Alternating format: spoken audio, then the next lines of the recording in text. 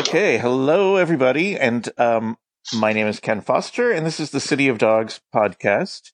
And today I am speaking with Garrett Rosso, who is a New York City dog trainer and also is sort of the head cheese, or whatever the appropriate word would be, for New York City dog parks. If you want to maybe give your official title, that would be great, Garrett, if you're still on the call. Good afternoon, Ken. It's terrific to hear you.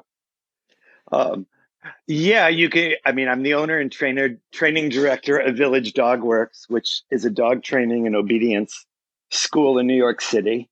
And I've also sat on the board for the New York Council of Dog Owner Groups. That's a mouthful, and that's why we generally call it Nice Dog for NYC Dog. And we're the group that's started the first dog parks in New York City. And we oversee the volunteer efforts at all of the city's public dog runs. And that is how you and I have known each other for a long time. I mean, should I even say how long? It's kind of frightening. 19 years, I think. 19 years. I think my dog is featured in one of your very first dog books. You're right. You're right. And our two dogs, when we were both like stupid dog owners who knew nothing, we had two crazy dogs who absolutely loved each other, even when they often did not necessarily love other dogs. And so we were in the East Village at the time, as you still are, and knew each other through the dog park there, which is obviously one of the things we want to talk about. You are not... And one of the things that our dogs did was both of our dogs changed the course of both of our lives. It's true. I mean, and that's true. It's always amazing. I feel like everybody who has a dog who changed their life in some way. But with you and I, it happened at the same time, but also I think in monumental sorts of ways that we couldn't have imagined at the time. So I got a dog, didn't know anything really about having a dog, even though I thought I did. And so that whole process is something that I've written about, but also that changed me into being, in some ways, a more responsible person. I think you found your subject. You were not really writing about dogs prior to Brando, and Brando is your dog. Mine was Java, a Rhodesian Ridgeback.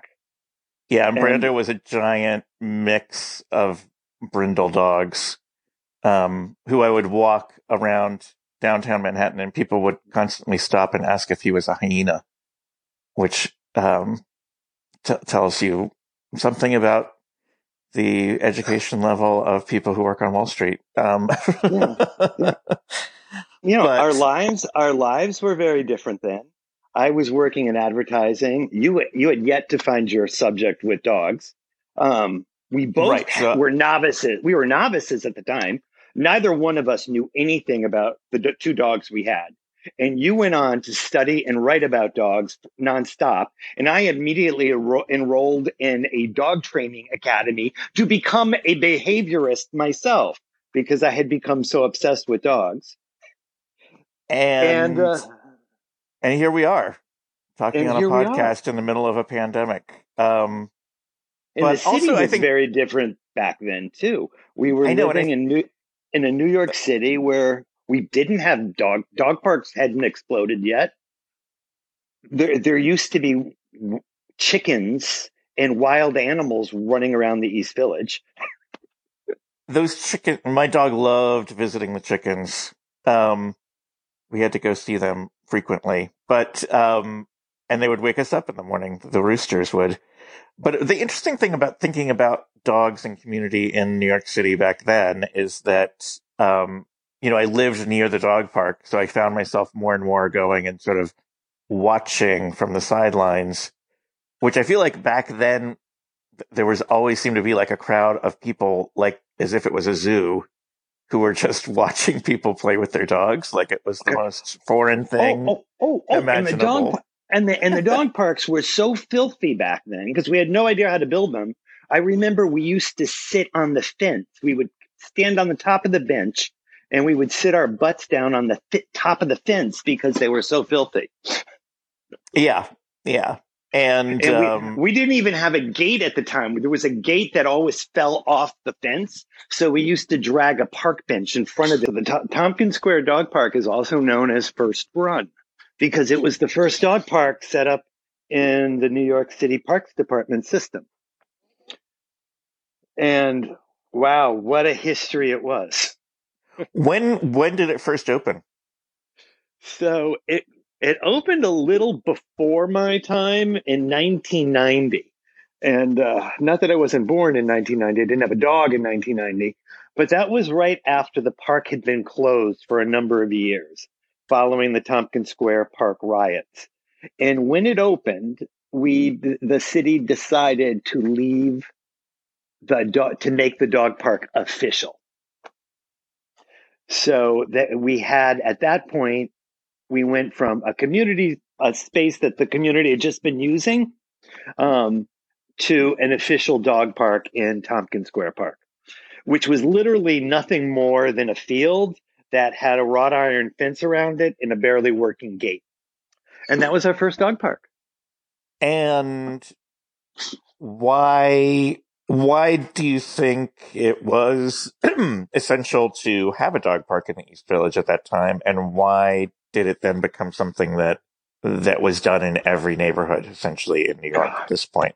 So I'm going back there, but I think that the lore had always been Tompkins was having the problem of a shanty town had developed in Tompkins Square that was filled with homeless people who had built shacks, who had built encampments, and it had overtaken the park. And this was prior to 1990.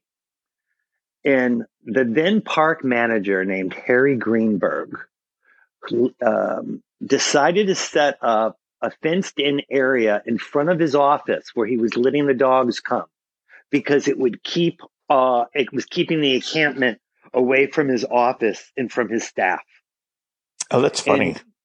And it was just fortuitous that our then park commissioner, Henry Stern, lived down the block on 10th Street. And so Henry and Harry decided this would be a good idea to try out. So when Tompkins was officially closed, they still left an area open for dogs to come in and use the park. And when the park reopened, that's when the dog park became official. So what do you think the benefits of having a dog park in a community in New York City in particular are that have made it such a sort of essential ingredient that the Parks Department has allowed to spread even now in the Bronx? There haven't been dog parks until very recently in some of the parks, but now even in the Bronx, there are dog parks, which people are very happy to have. And it really does build community. And I think they've also found, possibly accidentally, that having foot traffic with dog owners is a deterrent to having other kinds of traffic that might be less appealing. But what else can you throw in there aside from what I just said? Well, dog parks follow the political and the cultural whims. And I should say the political whims. I remember the first dog parks that got built were precisely because we were rebuilding New York City parks at that time. Mayor Bloomberg had just got elected and decided that we needed to rebuild city parks because they were in deplorable situation. And it was his mission to build a world-class park or exercise facility within 10 minutes of every New Yorker. So they really knew they couldn't just do it from the top down. You couldn't just rebuild the entire park system by pouring money in from the top down. They had to build these grassroots groups from the bottom up. So dog parks became what they called a way to bring, and the word they used to use then, responsible user groups back to city parks. So suddenly we went from being the scourge of the parks. Jimmy Breslin was writing essays, and Fran Lebowitz, of all people, were writing essays to keep the dogs out of New York City. And suddenly we were like going to be one of the saviors of the park system because they wanted us back in there. And they were correct. It was everybody used the parks, the dog parks. It was a great melting pot. Anyone with a dog wanted to go back into the parks. We were there first thing in the morning. We were the last group to leave when the park shut down in the night. It was doctors, lawyers, retired people, students, every color, every race, every person, every walk of life would come together in the dog park. And we were like, we're the true gumbo, the true melting pots of New York. Right. It's true. And it's not without its conflicts for the very same reason. But at the same time, I think dog owners in a city are, even though you can always find the jerk dog owner in any crowd, but for the most part, they are people that are used to routine, used to being responsible, used to being sort of aware of their surroundings in a way that maybe some other people are not. Mm-hmm. And it's interesting because now I left New York. I lived in New Orleans for a while where there were no official dog parks. And then by the time I left, not because of me necessarily, but I was able to see them start to embrace the idea of having official dog parks. But there were always those people in a neighborhood that were very suspicious of the dog park crowd,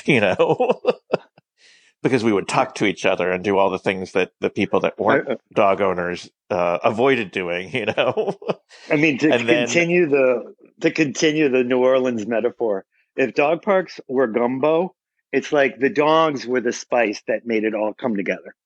And it breaks down barriers. Suddenly, you're all fellow dog owners. There's there's a shared experience we all can partake in.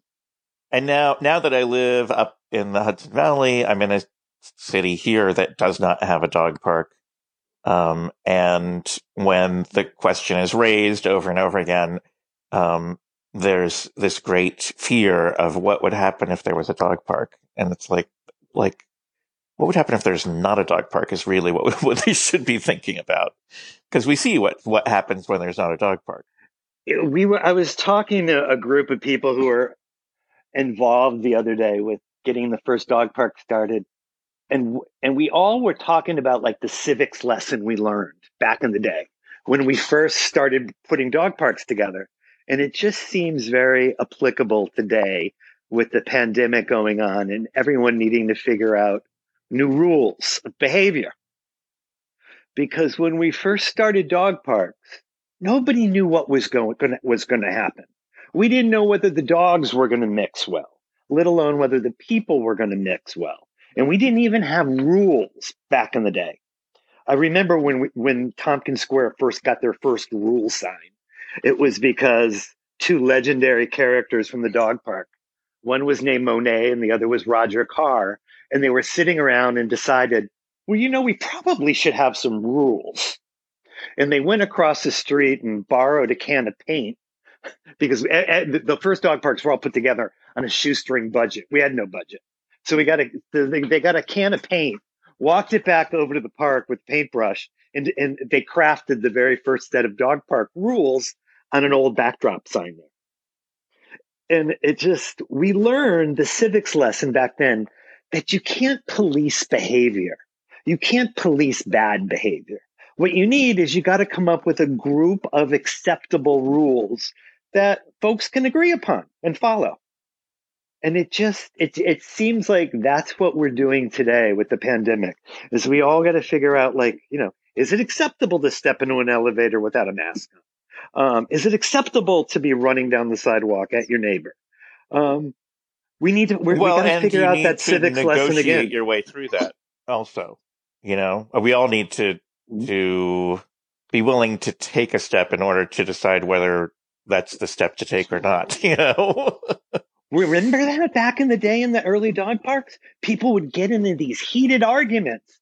And then 15 minutes later realize, what were we fighting over?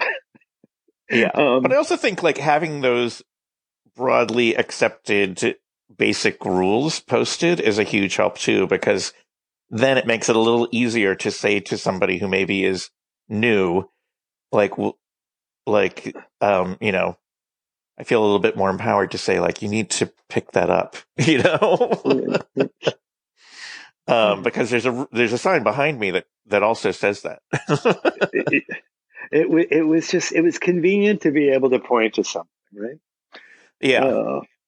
So I do think that what we learned setting up that first dog park, it was almost like it was most folks' first introduction to politics. It was people's first introduction to civics. It's, you know, we learned a lesson that seemed a metaphor for a great many things in life.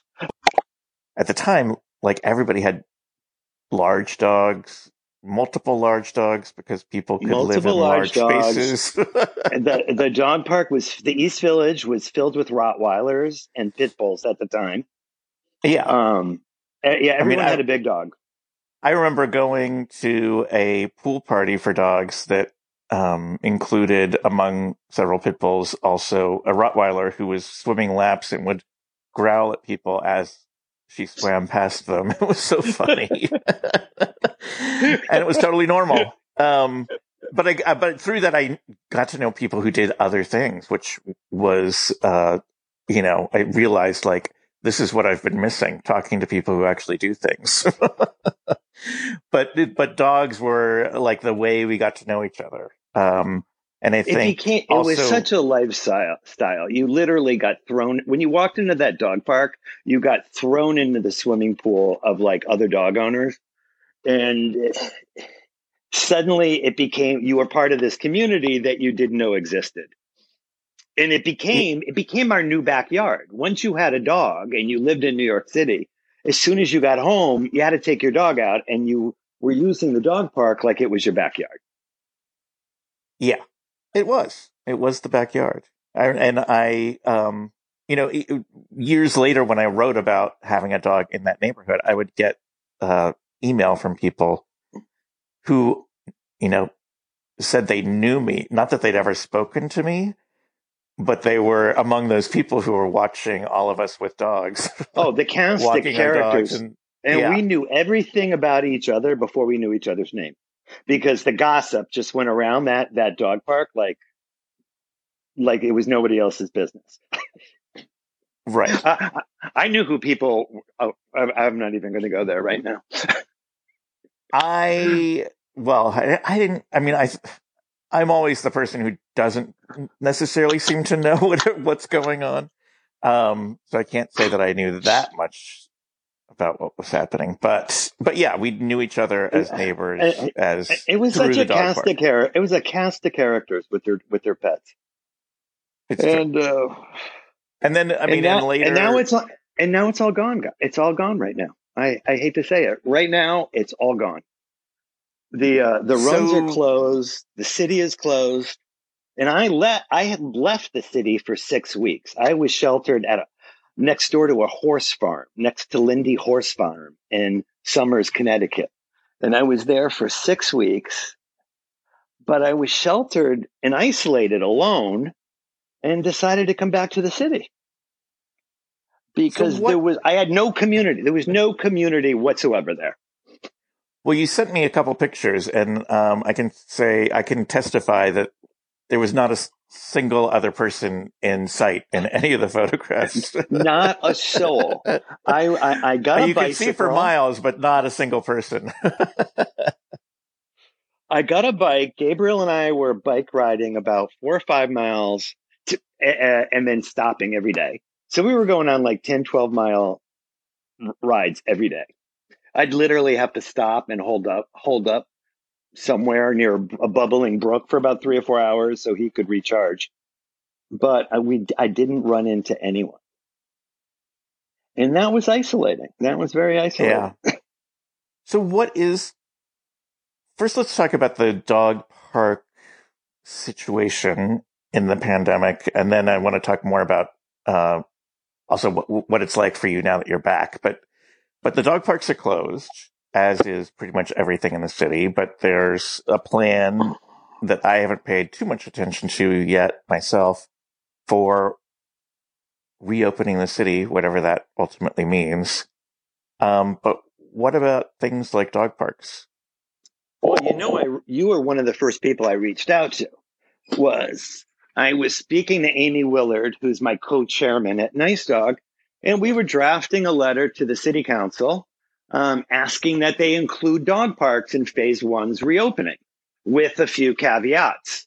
That we limit it to no more than 10 people at a time, and that perhaps on a local level, we could, revise that based upon how much space was allowed. And just as we sent that letter off and it was being considered, the CDC came out with their recommendations that dogs now must also socially distance, and that we should not expose our pets to other dogs, and we should specifically avoid dog parks. So that's out the window. Right. So they are now they're all boarded up. They're chained shut. And we don't really know why. We don't know why they're telling us pets should socially distance from one another. What if they're wearing a mask? Well, interesting. That is the letter I wrote to the CDC saying, guys, every single newspaper I've read that ran your recommendation decided to illustrate the story with the picture of an owner trying to put a mask on their dog. And I'm like, I do not think this is a good idea. And I really wish you would issue a statement saying, please don't try to retrofit your human masks for your dogs. Well, and then I heard. I was going to say, did you get a response? I got some private responses that are not the voice of the AVMA or the CDC. But two doctors specifically said they're worried. There's concern that animals being exposed to one another, that the coronavirus may form a reserve in the pets. They don't know if this is the case. They have no proof that it's the case. They have no evidence that it's the case. But it would be a terrifying thing to find out that the animals could be asymptomatic carriers of the disease. And that they're terrified if that happens, it would cause a lot of euthanasia. So although there's no evidence that this is happening, that is what they're being cautious about. Wow. I mean, that is a scary thought. So in the meantime, what do dog owners and dog communities do? Because dogs need to go somewhere. They need to be social. They need to get exercise. And when you're living in a big city like New York, there aren't there are no official options right now because the dog parks are closed.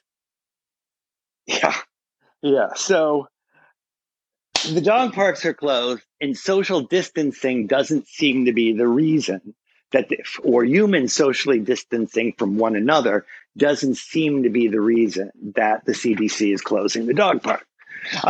So what are we doing now? Dog parks, we're supposed to be keeping our dogs on leashes. I take mine out very early in the morning on my bicycle.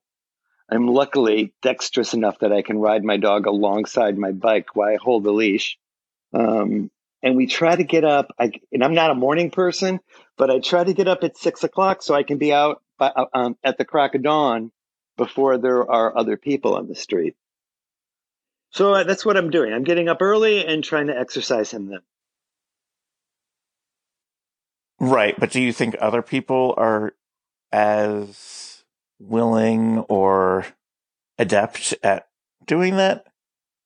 I mean, I guess the question in my head is, aren't people going to sort of make their own unofficial off-leash area in areas that should definitely not be off leash? Well, that kind of brings us into the question, the whole discussion of New York City parks and what's going on in them right now. And going into a New York City park should be a place that's pleasant. It should be a place that we go to recharge. But they really become like open air lunatic asylums right now. A lot of the homeless are living in there. A lot of the problems that we have with mental illness is taking place in the parks. So you have to worry about that. We've got our own brand of what we call COVIDiots here, who no matter where you are, there's a group of them running at you without their masks on. So people are always trying to dodge runners, and there's literally thousands of them. It's not like you're trying to miss the errant one or two people. There's an entire column of people running during the middle of this pandemic without masks on. So that just adds to everybody's unease. And then we've got dog owners who, quietly some people are trying to find a space where they're isolated where they can throw a ball. I haven't done that yet because the parks are so crowded. I don't think that, I'm not finding a lot of an empty spot to do that. Right. I mean, it seems ironic that with all of the room that is in a park versus in a building, that they are the places where you cannot find any space. Well, they're shutting everything down. They've closed playgrounds. They've locked ball fields. So the only places that are free, trust me, there's a group of 1,000 people trying to run through them. I call them the plague run. I call them the plague runners. I mean, I don't understand how we think history is going to look at this. Could you imagine if in the middle of the Ebola outbreak in Zaire, we decided to run a marathon? Could you imagine in the middle of the tuberculosis epidemic in New York or the typhoid epidemic, we decided to encourage people to run around without masks? But that is precisely what's happening in New York City parks. And nobody will address this issue. And it's adding to the unease of people who want to go into the park with their dog, or senior citizens who want to go in the park and sit down and relax. Because you never know, because you're going to always be dodging runners, and they just don't seem to want to wear a mask. Wow. And so it's tough. It's a little tough. I don't think anyone's actually forged a community. None of us have a plan at what we're doing. We're literally taking it day by day and just trying to explore places that we can go out and walk with our dog. Well, and it's not like, I'm just thinking all the other things that we're doing virtually, like having virtual cocktail parties. And tonight I'm watching a movie with friends, although we're all in different parts of the country. But we're syncing our watching of it and then texting. But you can't do that you can't take a virtual dog walk, or have a virtual play date with your dog and your friend's dog. I mean, you could, I guess, but it wouldn't really achieve the same thing at all. I'm doing an endless array of virtual trainings with owners, and it's often interesting to watch them trying to keep their dog focused for the length of the appointment. I was talking to another dog trainer earlier who was talking about the skill set that you need to do virtual dog training. And she was saying, she made her realize how often in a dog training class, if the owner isn't performing what they're supposed to perform, she will just take their place and do it with the dog as an example. But you can't do that when you're not in the same room. You can't model the behavior with the dog because you're not in the room with the dog. So she was saying she has to find a whole different way of communicating that, Yeah. I remember back in dog training college, we used to do this exercise where we would all have to take a command out of a hat, and then without telling anybody what the command is and without using our mouth or words, explain the exercise and get people to do it. So all of those skills come back. It's true. I've done that exercise. It's amazing because it makes you realize how terrible we are at communicating anything to a dog. I was sent out of the room when I did this exercise at Animal Farm Foundation, actually. And you come in and there's someone who's supposed to train you to do some task, using just a clicker or something to give you a cue that you're approaching the task in some way.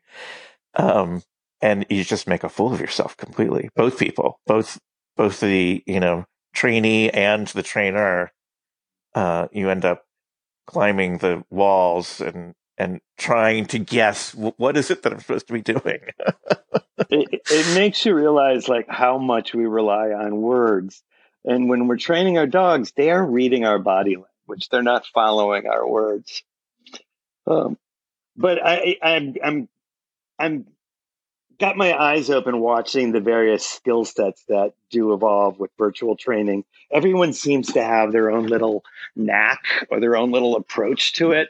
And I'll see a lot of different. There's a lot of different approaches evolving.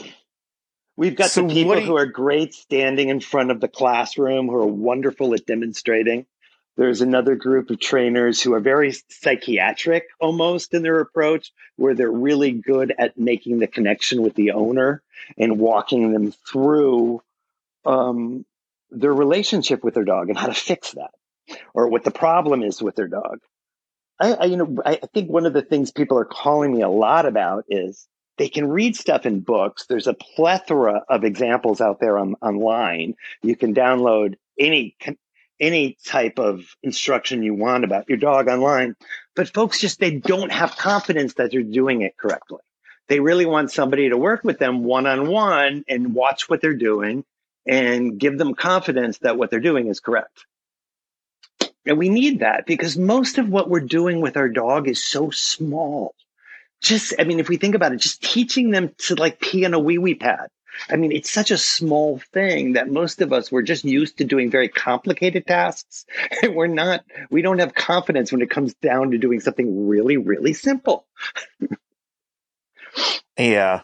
Yeah. So what do you foresee or hope to see happening as the city reopens, and what role do dog owners and their dogs have in that? Well, I've been in both places. I've been out of New York City and in New York City. And I think everything has to be, that's the great demarcation line. Is it in New York or out of New York? Because nothing's been hit like the tri-state area. I don't know what's going to happen in New York City. I don't think anyone, even the mayor de Blasio today was talking about, we're actually maybe talking September when it comes to reopening the city. So we just don't know what's happening yet. Some people venture out more than others. And I think it's a wait and see game to see if the cases, the hospitalizations, start going up, or if they continue to slowly go down. The city is pretty much, it looks like the 1970s. It's back when there was a recession and the city emptied out. It's like a ghost town, except all culture stripped away. There's almost no culture left in the city. People aren't speaking. It's a very strange place right now. But does it feel good to be back in spite of that? Well, what do you people, you can't disappear from your life. There's only so long you can stay away from your house or your home or your job and stare at a barn. So it's true. It's true. When I lived in New Orleans before, during, and after Katrina, and was lucky enough to be able to go back early, although there wasn't necessarily reason for me to go back because I didn't have a job. schools weren't reopening, all that stuff.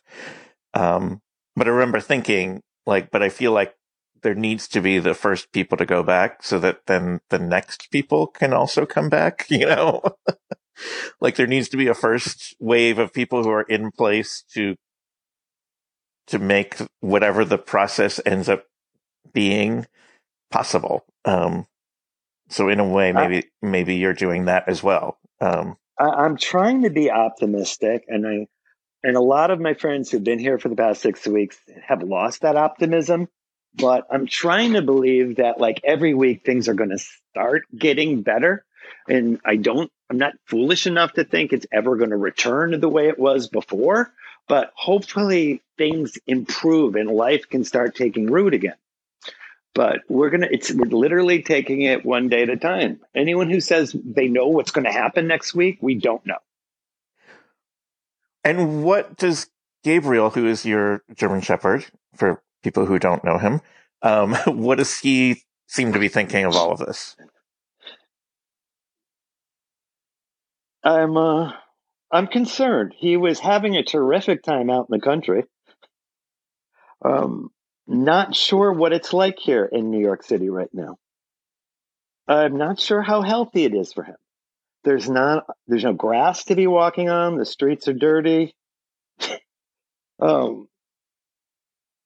He's my constant companion, but if things don't improve, I think I might have to. He may be the reason I decide to leave the city again. Right now, it's not I don't think it's a great place for your pet. It's not a great place for us right now. Right. And so being there is kind of, a risk in a number of different ways. And that's the problem. It's that every time you want to go outside with your dog, are you taking? It's not going out for a walk. It's not going out to see a friend. It's like each time you walk out the door, you're taking a risk. You're taking a risk in the elevator. You're taking a risk on the stairwells. You're taking a risk that your dog is stepping on something. And when, I'm trying to think of, how do you know, or how do we know when or how that will change, or at least turn back to something more familiar? I guess we don't. I'm literally, I came back to the city. I'm giving it a month. And if I don't see things improving, I'm thinking of telling my landlord it's time to break the lease, and I'm going to find a mover, and we'll be leaving. I don't think I can live like this for 6 months. And I'm hearing that from quite a few of my fellow dog owners, people who got money or have the means to move. We're all questioning whether we're going to stay here.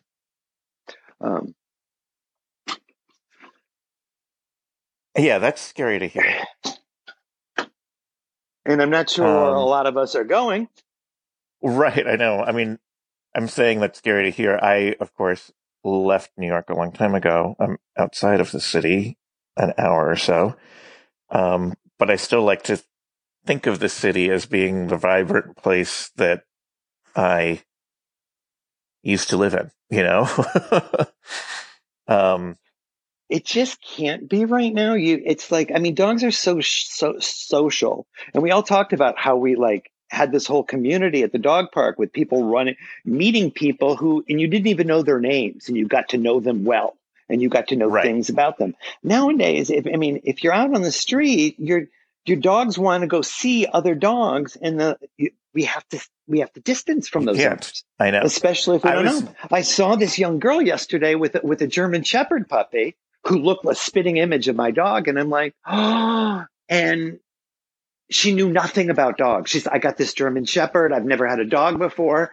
And I'm shouting at her, well, give me a call. And she wants to come over and talk to me.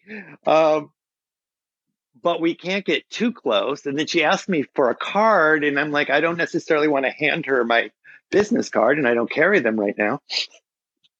Well, you could hold a card up, and she could zoom in with her phone and take a picture. Oh, you've done this. I think we've done this, have we, Ken? I similarly have had the problem of seeing dogs that I want to run up to and introduce myself to, and then realizing like, oh wait, I can't do that, and I would look like a lunatic if I tried to do it right now, even more of a lunatic than I usually am. I walked out the door the other day, speaking of dogs in the city, and I walked out of my door here in Newburgh the other day, and there was a guy walking up the street with 3 Rottweilers that were each different sizes, like a giant Rottweiler, medium to large Rottweiler, puppy Rottweiler. And of course, I love Rottweilers. It was like, I wanted to run over and say hello. Yeah, but then I was like, oh wait, I can't do that. And it was a very frustrating moment, because usually seeing people with dogs, I feel more comfortable and more social than I do, just walking up to a normal person with no dog. But in this new world we live in, we sort of can't be social. It's made me realize that I'm not as much of an introvert as I thought I was. Oh, and of course, the first thing my dog does when we get out in the country is develop an allergy to grass. I call it the Green Acres syndrome, because it's my second dog who, the second we got in the country, was like singing the Green Acres song. I get allergic smelling hay. I just adore my penthouse view. Right. Exactly. He's a city dog. So you asked me how he's doing. So he's not taking his itch medication now that we're back in the city. So that's a good thing. Well, that is good. That's the bright side, I guess. Since we want to give people something to hope for, they can be happy that your dog isn't having allergy attacks in the city.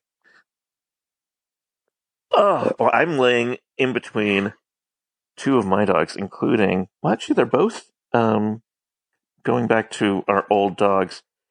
I was laying in between Doug and Bananas, who are my dogs that Brando picked out for me when he was late in life. And so they are like the missing link between my current life and my past life. Because I imagine that Brando passed everything on to them that they needed to know about me. He's still giving him the secret handshake. Exactly.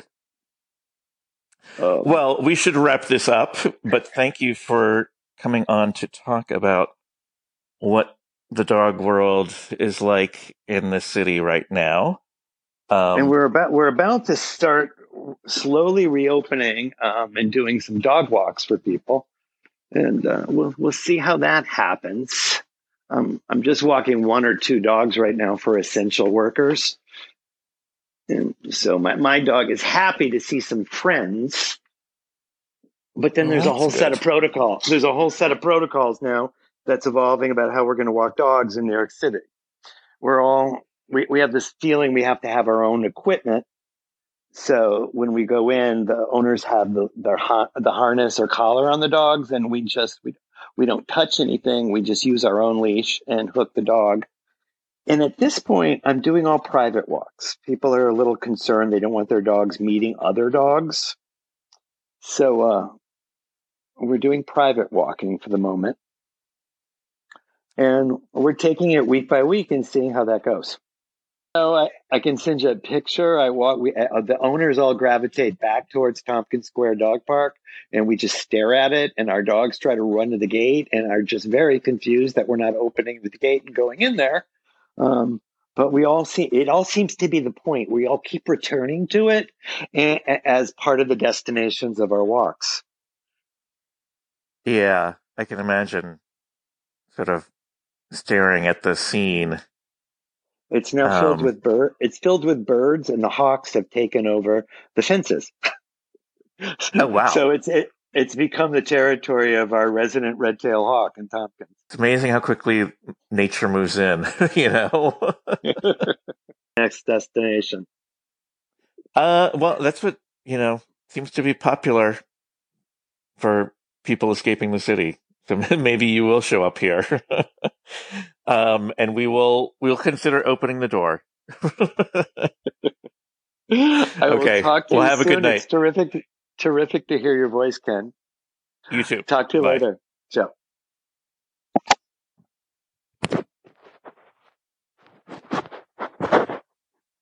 Are you still there?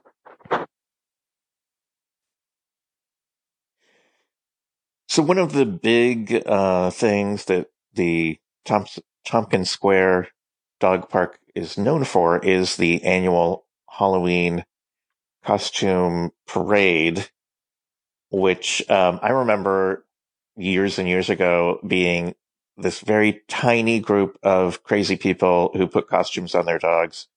And I would sometimes cross paths with them and just think like, how silly is that group of people with their little dog parade? And this was years before there was, well, it's hard to believe, but there's now a dog Halloween costume industry. But this was before all of that. Yeah, and people were very creative and very dedicated. And there wasn't necessarily a huge audience gathering with them. It was just sort of them appreciating each other. Exactly. And yet it's gotten much bigger, obviously. What are the crowd estimates for the last couple of years? Well, when they shut us down and moved us out of Tompkins Square Park, we were told the park had filled with 20,000 people. They locked all of the doors and entrances into the park, and there was such crowds on the street that we were blocking traffic all across Avenue A and First Avenue over to Second Avenue. So that's when in a New York fashion, I got taken out behind the tool shed by the chief of police, and they put a big kibosh on this ever happening in Tompkins Square again. And yeah, I was shocked when I was gone for many years, and then I came back and went to my first Halloween parade again, and it was literally wall to wall people, maybe more than wall to wall. Like, I mean, you couldn't see dogs because there were too many people. You couldn't see the ground where your sneakers were standing. I know, and I foolishly told people I would meet them there, and it was like, we're never going to find each other, obviously. And this is for people that don't know it, it's a relatively small park. It's a 10-acre park, but in I mean, it's not Central Park, is what I mean. Big, it's like 20,000 people on 10 acres is crowded. And as shocked as you were, the group that put it together, I mean, it's always been put together with like a handful of people. And every year we would get together wondering if anyone was going to show up. And over the course of 40 minutes, you will go from an empty park to 10,000 people. So yeah, we were, believe me, as organizers for this, we're as shocked as anyone else. So what, the last iteration of the Halloween parade this past year, I know it was up in the air until sort of the very last minute, partially due to the change in location and issues with permits and issues with sponsorship. What ultimately happened there? And I'm wondering also, obviously, what happens in the future right now when a gathering of even a couple of dozen people is not authorized. Ken, I mean, we're going on, this would be our 30th anniversary, which is a good way of knowing dog parks in New York City have been around for 30 years, because this started with the first dog park. But it seems the legacy of our dog parade now is, will it happen this year? New York 1 and the news starts calling about, in summer, will the parade happen again this year? So I don't think this year is going to be any different. It's interesting too, because it almost has reversed the entire dynamic that initiated the parade, which is that it used to be about a group of people who lived in the neighborhood wanting to have fun with their dogs. And now it's about all these outside forces, including the media, saying like, it's going to happen, isn't it? Yeah. And, of course, we did it because we needed a way to fund the dog park.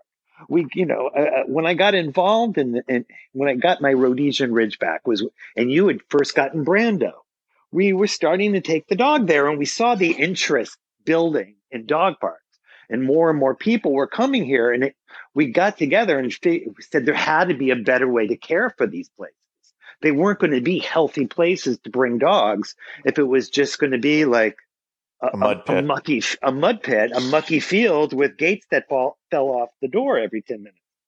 So we had to figure out a way to fundraise and build a better dog park. And that's why we built up the Halloween, the Tompkins Square Halloween Parade. It was our fundraiser because the city wasn't giving us money for this. And I got a feeling as we move into the future now, we're with all of the events happening in our world today, we're not going to have money again for dog parks for quite some time. So it is going to fall back upon dog owners to take care of these places, to steward and shepherd these places that we have and somehow support them. So how do you, this is a question that I know there's not really an answer to. It's my favorite kind of question. But how do you plan for a event of any size right now? And do you think there's a way of doing something scaled down? Do we do a Zoom dog Halloween parade, or how does this translate? We will see what will happen. Let's leave it at that, Ken. I don't know how it's going to happen. It could be on Zoom. We could do a virtual parade. How will Halloween happen? That's true. Somehow, I think we'll figure it out. We're just not letting the cat out of the bag right away. I feel like there is a cat in the bag, the way you're saying that. But I guess it's like we just have to tune in later, right? Come back. Okay. Well, come back soon. That will give everyone listening something to hope for and a marker to look at as we all plan our future movements. Is where will we be on October 31st? And with who? 2020. Yeah. All right. Well, thank you. And perhaps I'll see you on Halloween. Yeah, and we'll have you down. The good thing is we'll have you down as a judge again this year. Well, if it happens this year, I will definitely be there to judge. The good thing is we can incorporate all of our PPE into our costumes. Absolutely. We'll have facial coverings and gloves as part of whatever we're dressed as. There'll be a whole crowd of Jason masks. So anyway, thank you, and we will see. We'll see what happens. Thank you, Ken Foster. Talk to you soon. Bye.